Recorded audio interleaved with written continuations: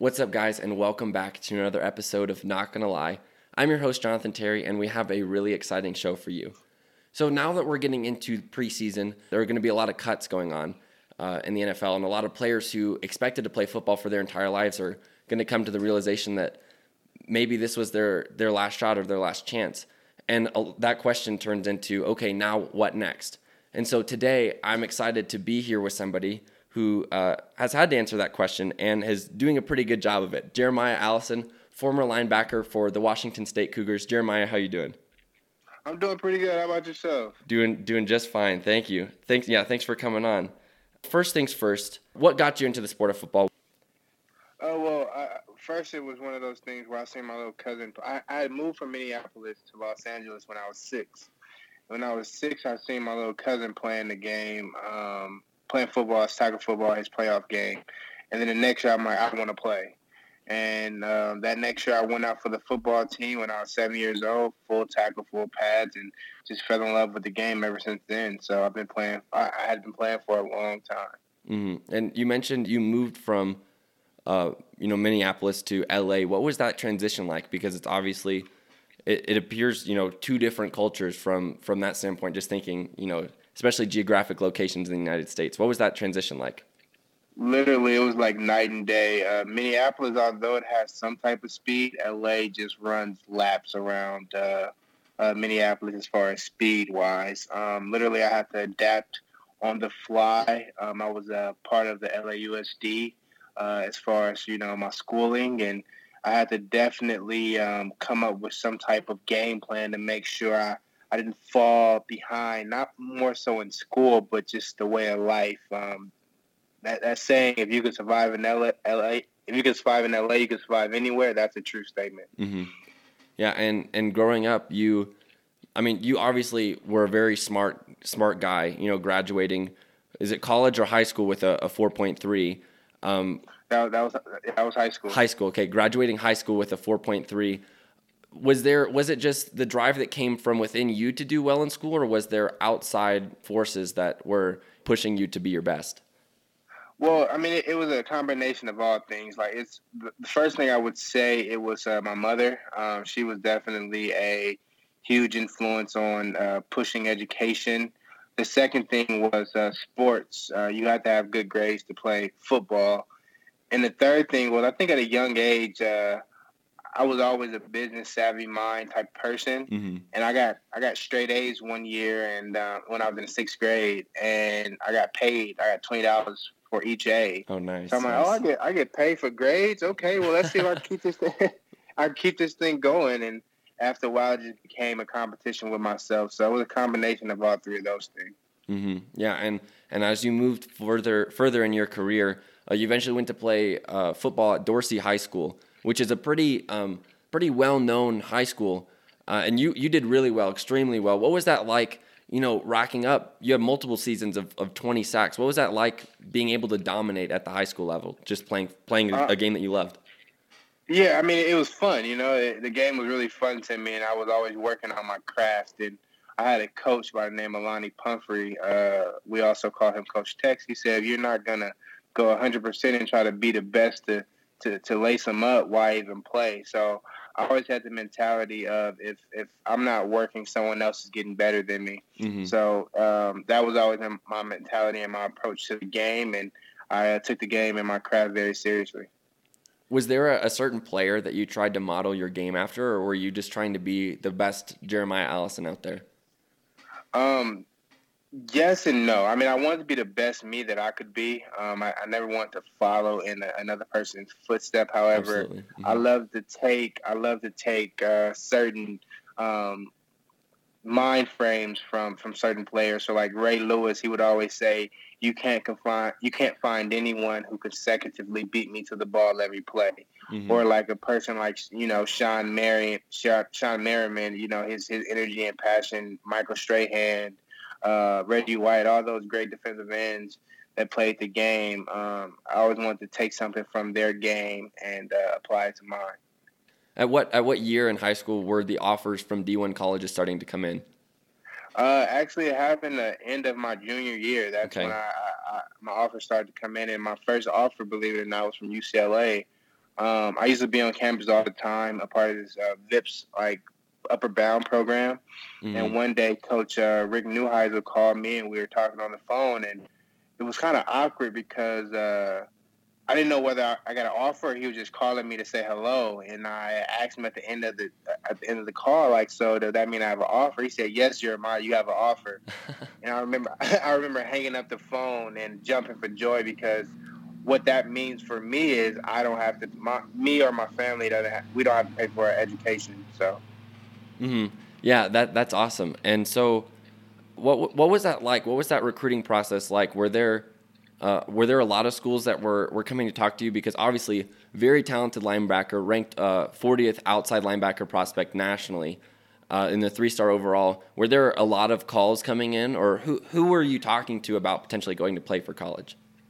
So I was, I started off. So UCLA was one.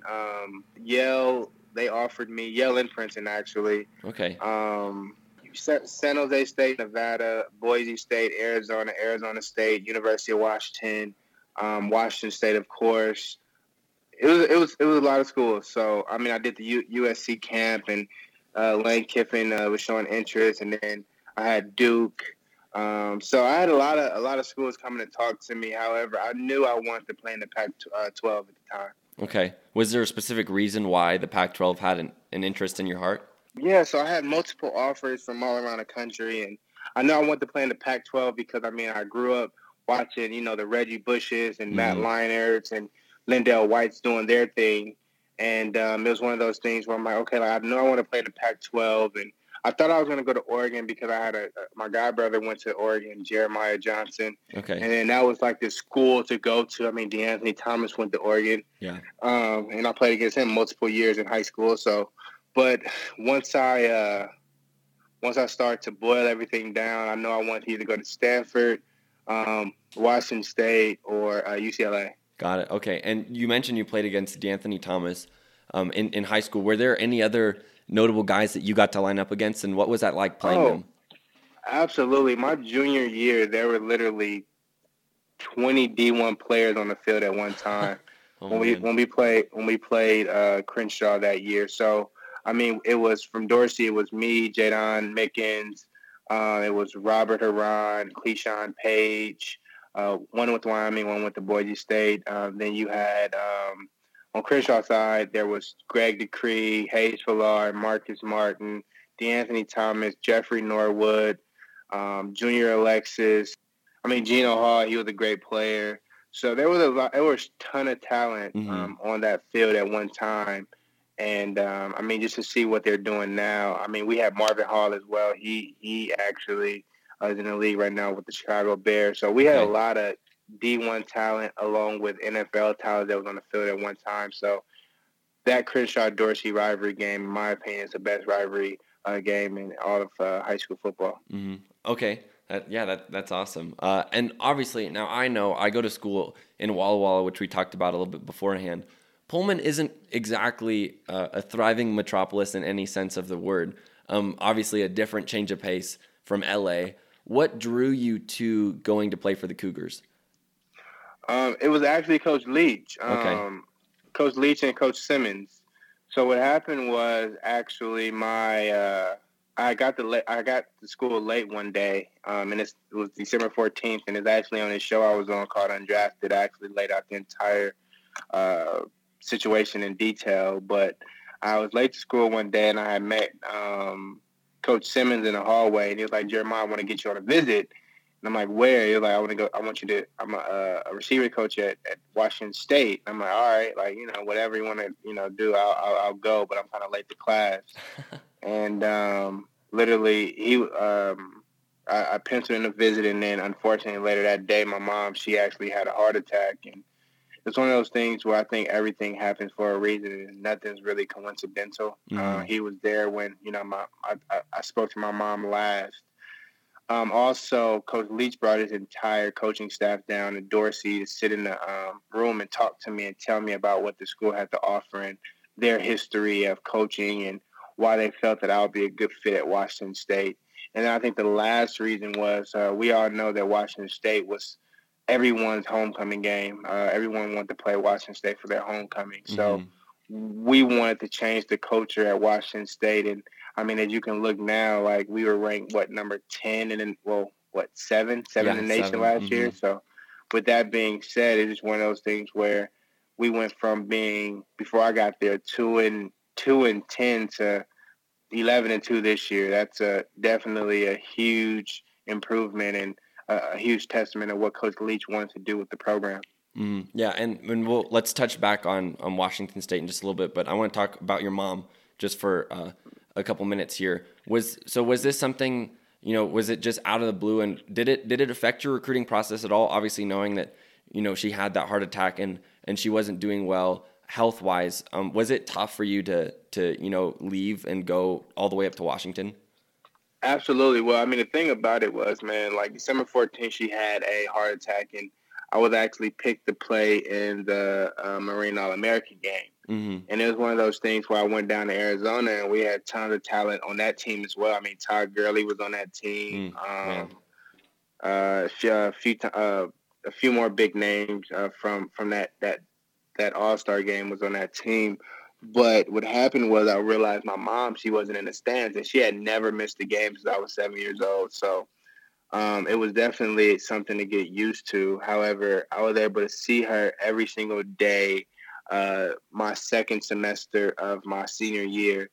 And it was one of those things where Coach Leach and also the late President Floyd, who was at Washington State, they say, you come here, we'll definitely look out for you and make sure the transition is easy for, you leaving LA coming here. Mm-hmm. And then, 5 days before my first game against BYU, we found out that my mom had passed away on August 23rd.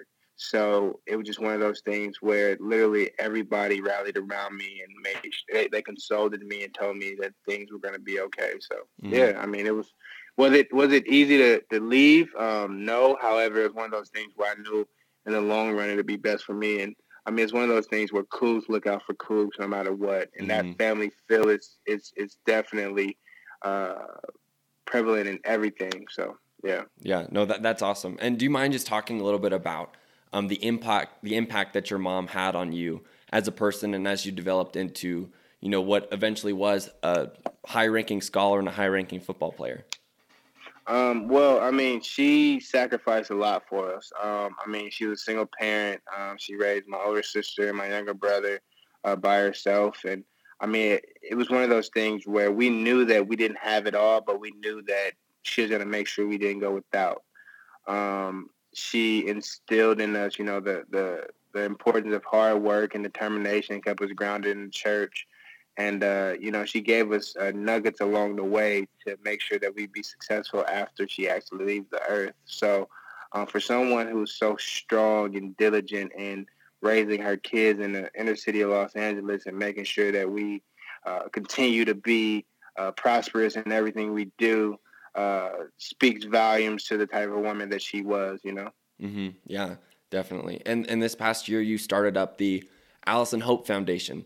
I did. In honor of your mother. Can you talk to us a little bit about what the Allison Hope Foundation is and what you hope to accomplish through it? Absolutely. So the Allison Hope Foundation is the Allison helping others. Well, Hope is the acronym for helping others pursue excellence. And the goal with the foundation is just to give back.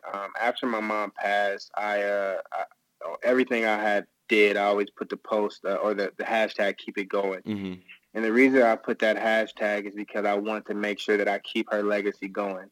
And it's to keep on going down the path that I was going and not allow adversity to change my wind of sail that I was going down. So I remember my valedictorian speech, I said, when adversity hit salutatorian speech rather, I said that when adversity hit, there's two type of people.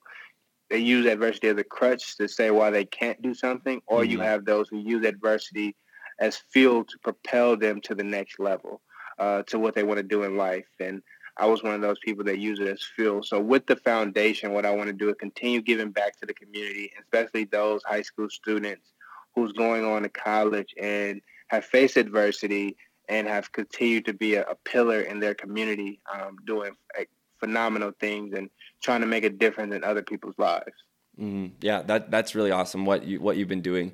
And what I've read up on it, it's really cool to be able to propel, your standing as a former D1 athlete into something this awesome, which is really cool. Absolutely. So talking about Washington State here a little bit, one of the first things that comes to mind when many people think of Mike Leach is, the classic air raid offense. What did he have to say to you in order to, kind of convince you that from a defensive standpoint that, you were valuable to the team? For those who know Coach Leach, actually know him, they know he doesn't talk about football at all. What captured me is the fact that he graduated from Pepperdine and from law school, Pepperdine Law, and he knew that I was very interested in going to law school after my playing days was over. The football was just icing on the cake. Okay. And then also, I knew that – another thing was we had 9 guys from L.A. who committed to that class of 2012 and was going to play at Washington State. So I knew what Coach Leach's vision was, and I just wanted to be a part of something magical, and I got a chance to do that. So as far as football and what the defense can bring to the table, I knew those things were just going to fall in place. But once we got Coach Grinch, literally it was like night and day, and I loved every moment of it. Yeah, no, that's really awesome. Actually, I didn't even know about the whole Pepperdine Law thing, but that's really cool how he was able to tie that into talking to you about coming here.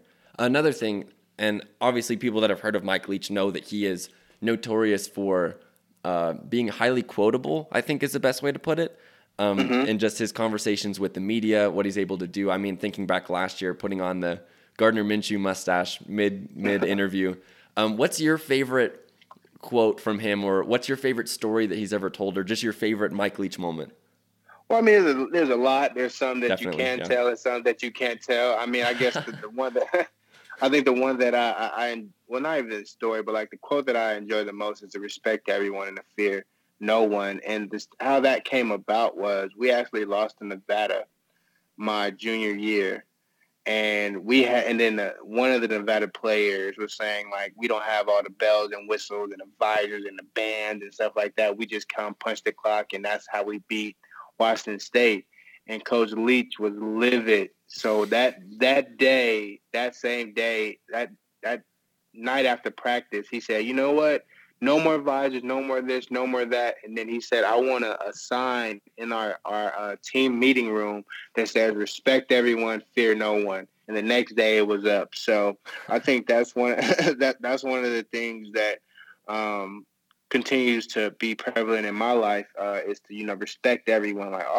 Always give respect and value those who may be opponents or whatever the case may be. But by no means necessary, don't ever fear anybody because they breathe the same air that you breathe. Mm-hmm. Yeah, and so obviously, like you said, a massive turnaround for the Cougars program, just from top to bottom all the way. What was we were talking about this a little bit earlier. What did you say your first start was? Was that in 2014? Was that your first game that you started? Yes, so I spot played throughout the season, my freshman and sophomore year. I spot played, went in on a few packages, but I contributed majority to special teams. Okay. My first start was against number 2 Oregon. Coach Leach just pulled the trigger and said, I want just Jeremiah has to be on the field. And Coach Wilson agreed, and next thing you know, I was on the field, and I remember heading to the game literally I almost threw up twice. And then when I put my mouthpiece in, it seemed like my mouthpiece was too big, and it was one of those things where everybody around me was like, just be cool, act like you've been here before. I'm looking at them yo, I haven't been here before, and this is Oregon number 2 in the country. Mariota was rolling, and if you remember that game, we should have won that game. I think it was a call that went the wrong way. But it was one of those things where that's when I realized I could play at this level every single snap. And literally once after that game, I had 13 tackles. I didn't look back. And I just became that player ever since then. Yeah, no, that was awesome. We were talking before we started the conversation. So I was actually at that Oregon game, his first start, which I didn't know about, but just kind of a cool little coincidental thing. And then also The one that I really want to talk about is that Stanford game, which I was also lucky to be a part of. You know, going into, like you said, you played number 2 Oregon, and then Stanford, I think, was ranked 8th at that time going into it. And, you know, this game was on ESPN on national TV. Obviously, a lot of excitement. Was this, so like you said, you didn't look back. So were the nerves just, were they gone where you're just like, you know what, I'm just out here to play football? Or were you still this one was, one, it was personal, and two, I mean, I had been in big games before, so it wasn't as I guess, nerve-wracking. Mm-hmm. And then it's one of those things where I kind of felt the team actually felt disrespected, to be honest with you, because College Game Day chose to go to Temple opposed to come to us. Mm-hmm. Yeah. And then also it was like a Halloween game, so all the kids had left or something like that. It was something where all the students had left. Yeah. And it was, if you remember correctly, it was a misty game. It was raining, and literally, like, I love preparing for Stanford because, like, we know we're gonna get. It's gonna be smash mouth football. Not a lot of thinking. It's me versus you, mm-hmm. or us versus them. So with that being said, we knew our responsibility. We knew what we had to do. We just knew we had to contain Christian McCaffrey, which we did. He only had 33 yards, which was the lowest amount of yardage he had all season. But you know, it was that long run by Hogan that you know, kind of shook us. But other than that, like, we did everything we were supposed to do to win that game. It just, the ball just didn't bounce our way. Mm-hmm. Yeah. No, I remember watching, and I mean, going into it, obviously McCaffrey was on Heisman watch, you know, one of the best players in the country by far. And then you're just watching every play, and it seems like you guys just weren't letting him get through. And I mean, it was really cool to see. Like, absolutely. We were trying. Listen, I know me personally, I was trying to literally break him because, like, it's one of those things. McCaffrey is everything what the media says about him. He's not a player who, like, oh, he's only good against certain teams. Like, no, he is legit, and my hat is off to him. Like, he's a phenomenal player, and I'm just lucky that I had a chance to, one, play against him, two, get a chance to, you know, actually tackle him. So he's definitely what the media says about him. So every time I got a chance to hit him, I tried to throw everything into it. Yeah. I mean, yeah, that's something that not a lot of people can say, being able to tackle Christian McCaffrey. Right. Mm-hmm. Ask Iowa. Oh, man. Yeah, so, you know, obviously playing great through that entire game. Only down to the final drive. Luke Folk gets you in great position. And then can you kind of walk me through, so they're down 2, setting up for a field goal. You know, this is as time expires. Can you walk me through what you were thinking as you're watching this kick and what happened there? Well, it's one of those things where I was on the far side. I don't know. Like, I'm not very superstitious, mm-hmm. but I mean, sometimes I just try to, like, maybe this does work. So I remember I was like, I'm not gonna look at the kick, and I'm like, I am gonna look at the kick, and I'm like, I'm not gonna look at the kick, and then I looked at the kick, and then I didn't look at the kick, and then it went up, and I seen people cheering, and then mm-hmm. all of a sudden I looked, and it went wide right, and I'm like, oh my gosh. Mm-hmm. But then it was like, after I did the press conference at the end, I'm like, well, you know, like, I know he's supposed to have a job to make that kick, but he was perfect the entire night. Just, you know, sometimes the ball don't bounce your way, but I would have loved to win that game. I'm sure the team would have, because that would have kind of cemented our game and our position in the Pac-12 championship game. So, mm-hmm. Yeah, no, it was an awesome game to watch. I mean, I was telling you beforehand, we were sitting on that far right side, about like the 30-yard line or so. So at first it looked like it went in because, you know, we couldn't see. And so everyone was on our side was cheering and then the air out of the crowd was just gone, just because, you know, we kind of realized at that point that it had missed, which is, you know, disappointing, but still an awesome game to watch. One of my favorites, even though it didn't end the way we wanted it to. Really exciting just to, you know, watch you guys play so well and be in that position to win. Right, absolutely. Mm-hmm. And so you guys kept building. Obviously, you know, like you said, Washington State is at a place where, you know, finishing 11-2 this past season, you know, they're pretty high up there in the Pac-12, a lot of respect, and they're winning a lot of games. Although I do have to ask, obviously haven't had the best luck in recent years against Washington in the Apple Cup, which is, you know, frustrating because this past season, if they had won that game, they would have been in the Pac-12 championship. Why do you think Washington has been able to play so well against Washington State in the past few years? Well, I think it's one of those things where I mean, Peterson is a great coach, Mm-hmm. and I think Coach Peterson really has his guys ready for that game.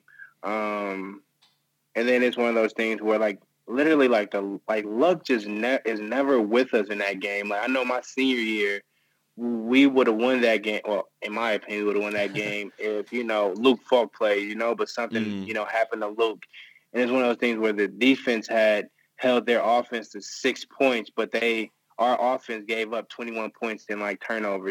Yeah. Also, it's like. Or then like last year where it just snows uncontrollably, and we all know that our bread and butter is in the air, and there's only so much we can do with throwing the ball. So it's like one of those things where one of these years, and I'm hoping it's this year, like everything's gonna line up right for us, and we're gonna get that trophy and put it back in our case. That's right. Yeah, I mean, I'm hoping for it too. If it all works out, it'd be an awesome game to go to because we missed out a couple times. I missed out on being able to go, but this year I'm really trying to be able to catch the Apple Cup because it's one of the most exciting things in Washington, in my opinion, as far as sporting events go.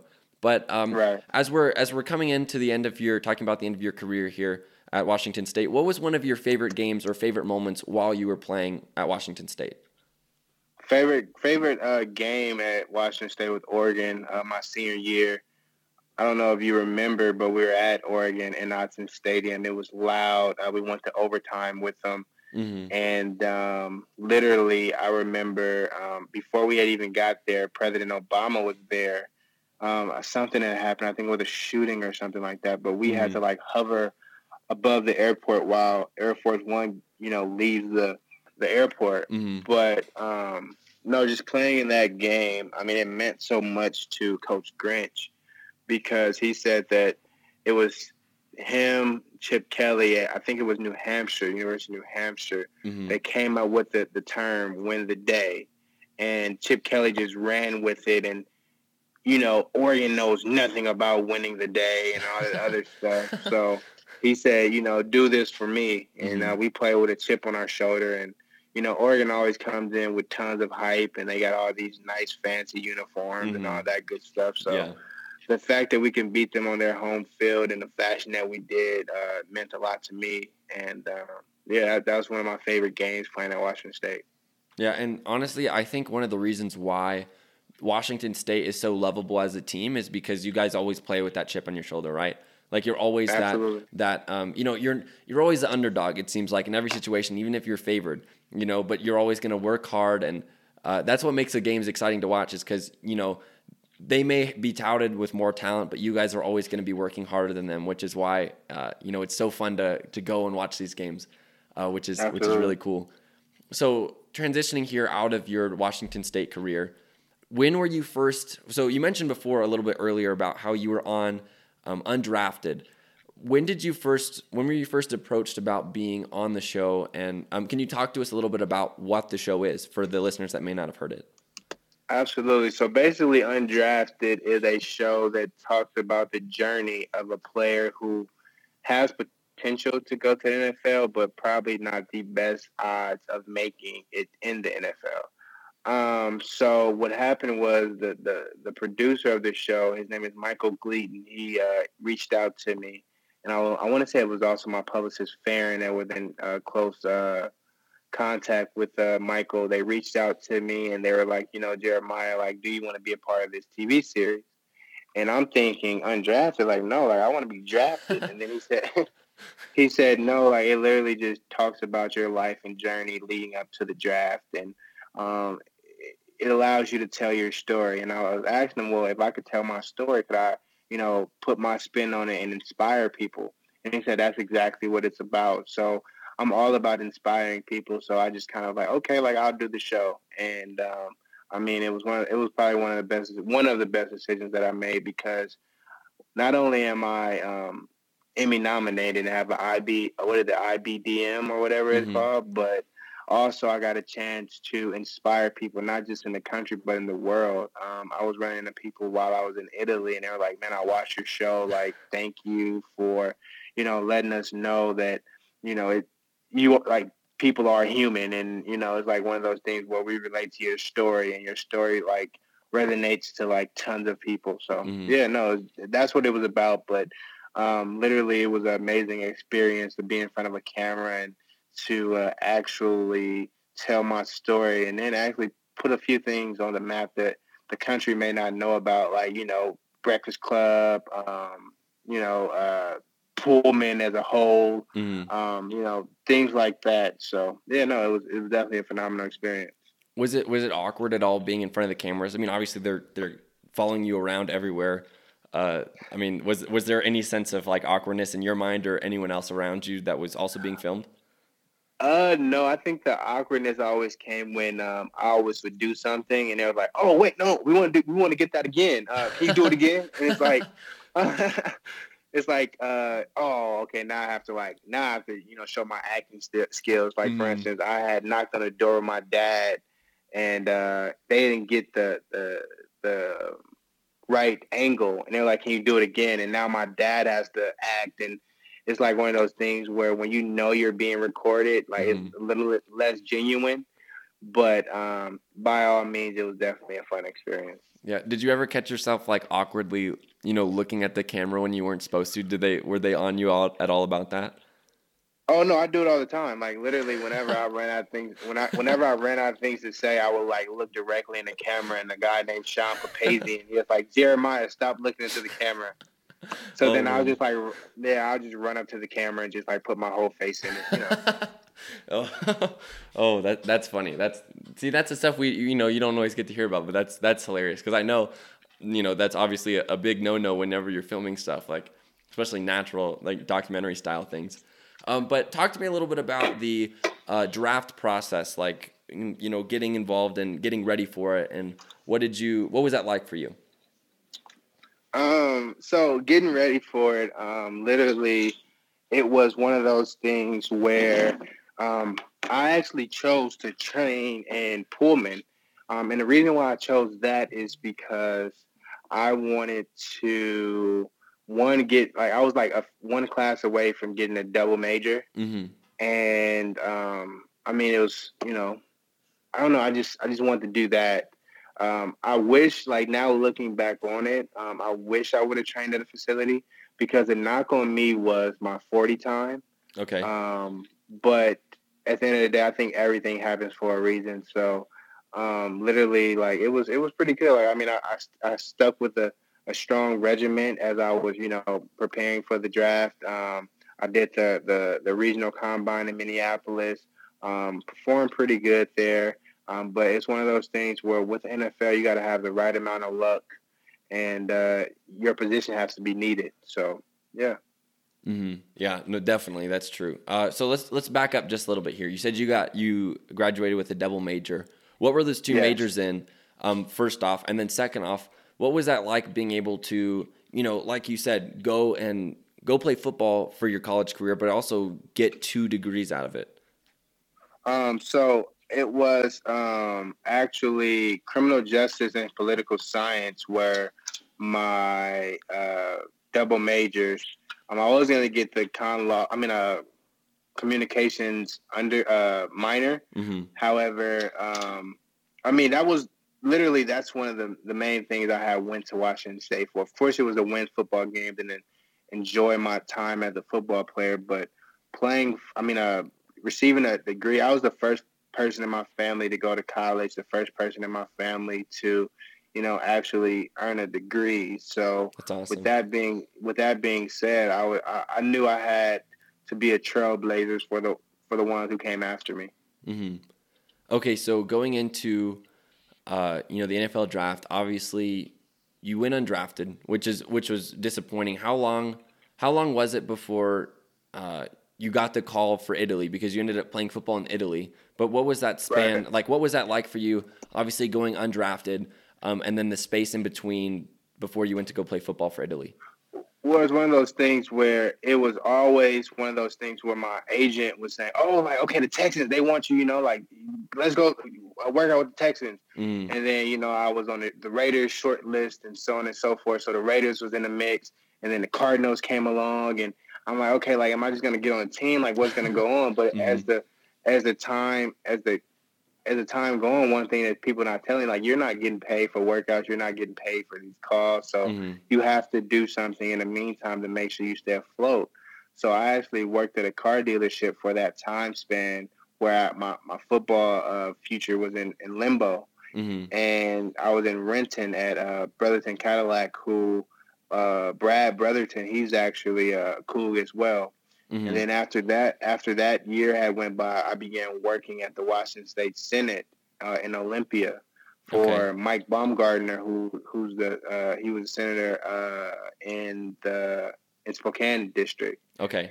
And basically, it's one of those things where he just said, "I want you to see how sausage is made," which is like the law pretty much. And I worked there. I worked on a bill called Ban the Box. And then next thing you know, 2 months later, I got a call from Coach Olt, who coached at Nevada.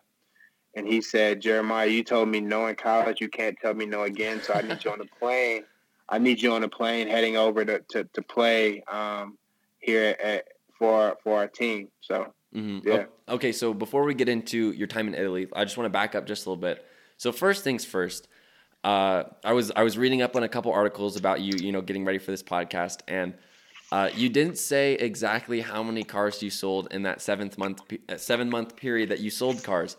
But I feel like now is the right time where you tell us exactly how many cars you did sell, because I think everyone who read that article, you kind of created a sense of wonder. So do you mind giving us at least a rough estimate of how many cars you did sell? I sold 45 cars. 45 cars. Okay, 45 cars. That's good. That's awesome. I mean, being a car salesman when I was a little kid was kind of like one of those big dreams of mine, because it seems like such a cool job, but I mean, that's awesome, honestly, being able to work there. And then, like you said, working as an aide for Senator Baumgartner. Let's talk about that a little bit. So what was that experience for you like? Because obviously now at this point you're in law school. What was that like for you, being able to interact and, like you said, see how the sausage is made? Well, it was really interesting because you got a chance to see how, bills are passed through the House and the Senate. And then you got a chance to interact with constituents and listen to them voice their opinion on why they feel a law should change. Also, you got a chance to do research on your own. So the bill I worked on was called Ban the Box. Okay. And basically, Senator Baumgartner, he was saying, "Jeremiah, why should I endorse this bill?" And I got to research it, weigh the pros and cons, and I informed him why this was a good bill to endorse. And that bill is typically a Democratic bill. However, Senator Baumgartner is a Republican. So basically, he's like, "You know what, Jeremiah, like, I want to endorse this bill," and he actually endorsed it and became a law in the state of Washington. That's awesome. That's really cool. So what would you say is one of the most important things that you picked up in that time working for Senator Baumgartner? Basically just, how to research, hard work, and then also how to mingle with individuals in different places. That's very important to my profession now. So it exposed me early to how to go about doing that. Okay. And so now you're in Italy here. You're playing football. Well, first off, had you ever traveled overseas, been to Europe? And was this a big culture shock for you? Obviously, first off, and then how was it different from playing in college? It was. I had never been out of the country before, so it was definitely a different experience. But by far one of the best experiences that I've ever had a chance to experience. Literally, I got over there and everything was new, and I got a chance to immerse myself in the culture. And then football over there, there's some good ballers over there, actually. Okay. There's only 3 Americans to a team. And, it's one of those things where the rules are the same. The hierarchy for sports over there is different. Soccer's first, basketball, then American football. Gotcha. But nevertheless, like, they actually enjoy their football players over there. Okay, so you spent how many years was it did you spend in Italy playing football? I was only over there for 3.5 months. Okay, so it was just the one season then. Yes. Okay, gotcha. And then you made it all the way to the championship game, is that right? In Italy? Yes. What was that like playing in Italy, playing in the championship game, and how does that compare to, like, say, playing in the Sun Bowl? Well, the reason why they both have their high level of, their high level of position. It was fun playing in the one in Italy because you actually play for an entire country. We played against a team in France. So literally that whole national rhythm thing was real. Gotcha. The Sun Bowl was, high up there on my chart because we played against, Miami, like DU. So to beat them was amazing as well. Mm-hmm. After that, what kind of brought you back over here? What determined that you would go into law school? Like, what did you just say, you know what, I'm ready to move past this stage in my life of football, or what was that like? Well, I always knew law school was plan A. Playing football in the NFL was just a dream that I had since I was 7. So I knew that I was going to be a lawyer. So what happened was I actually was part of this program called CLEO, which was hosted here at Mitchell Hamlin, where I am in law school now. Okay. And I excelled in that program. I was set to go to Idaho for law school. However, the dean and a professor here by the name of Rick Petrie and Dean Gordon, they're like, well, we really want you to come here. So they're like, if we beat Idaho's offer, would you come here? So I ended up applying July 29th. I got in August 2nd, and, the rest is history. Gotcha. Okay, so you are now about to start your 3rd year in law school. You're going to graduate in December, and then you're going to walk in May. So talk to me about how law school differs from, say, preparing for an opposing team's offense. Well, the thing about law school, there's no right answer. Okay. So you have to be ready for literally everything. As I was telling you with Stanford, you know what you're going to get. You're going to get, I formation, and they're going to run right at you. With law school, you can study your answer, but then you have to be aware of the other person's answer as well. Okay. I guess another thing is preparing for. I don't know. I would rather reading books opposed to preparing for 2-a-days in Camp in Lewiston anytime. Because it's one of those things where reading books come natural, and then learning how to read is another thing. Whereas in Camp in Lewiston, you got to give up everything. Like you literally are in the middle of nowhere with your brothers. So I think it's one of those things where each one of them had their perks. Okay. All right. So answer this question here for me as we wind down here on the podcast. 10 years from now, Jeremiah Allison will be blank. 10 years from now, Jeremiah Allison will be an attorney. And he will be a individual who has a foundation that continues to inspire millions.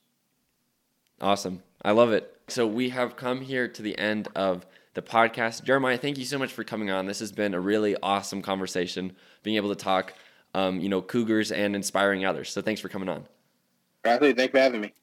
All right, guys, you can check out episodes of the podcast on Apple Podcasts, on Spotify, really wherever you get your podcasts. And thank you guys so much for listening. We'll see you next week. Go Cougs.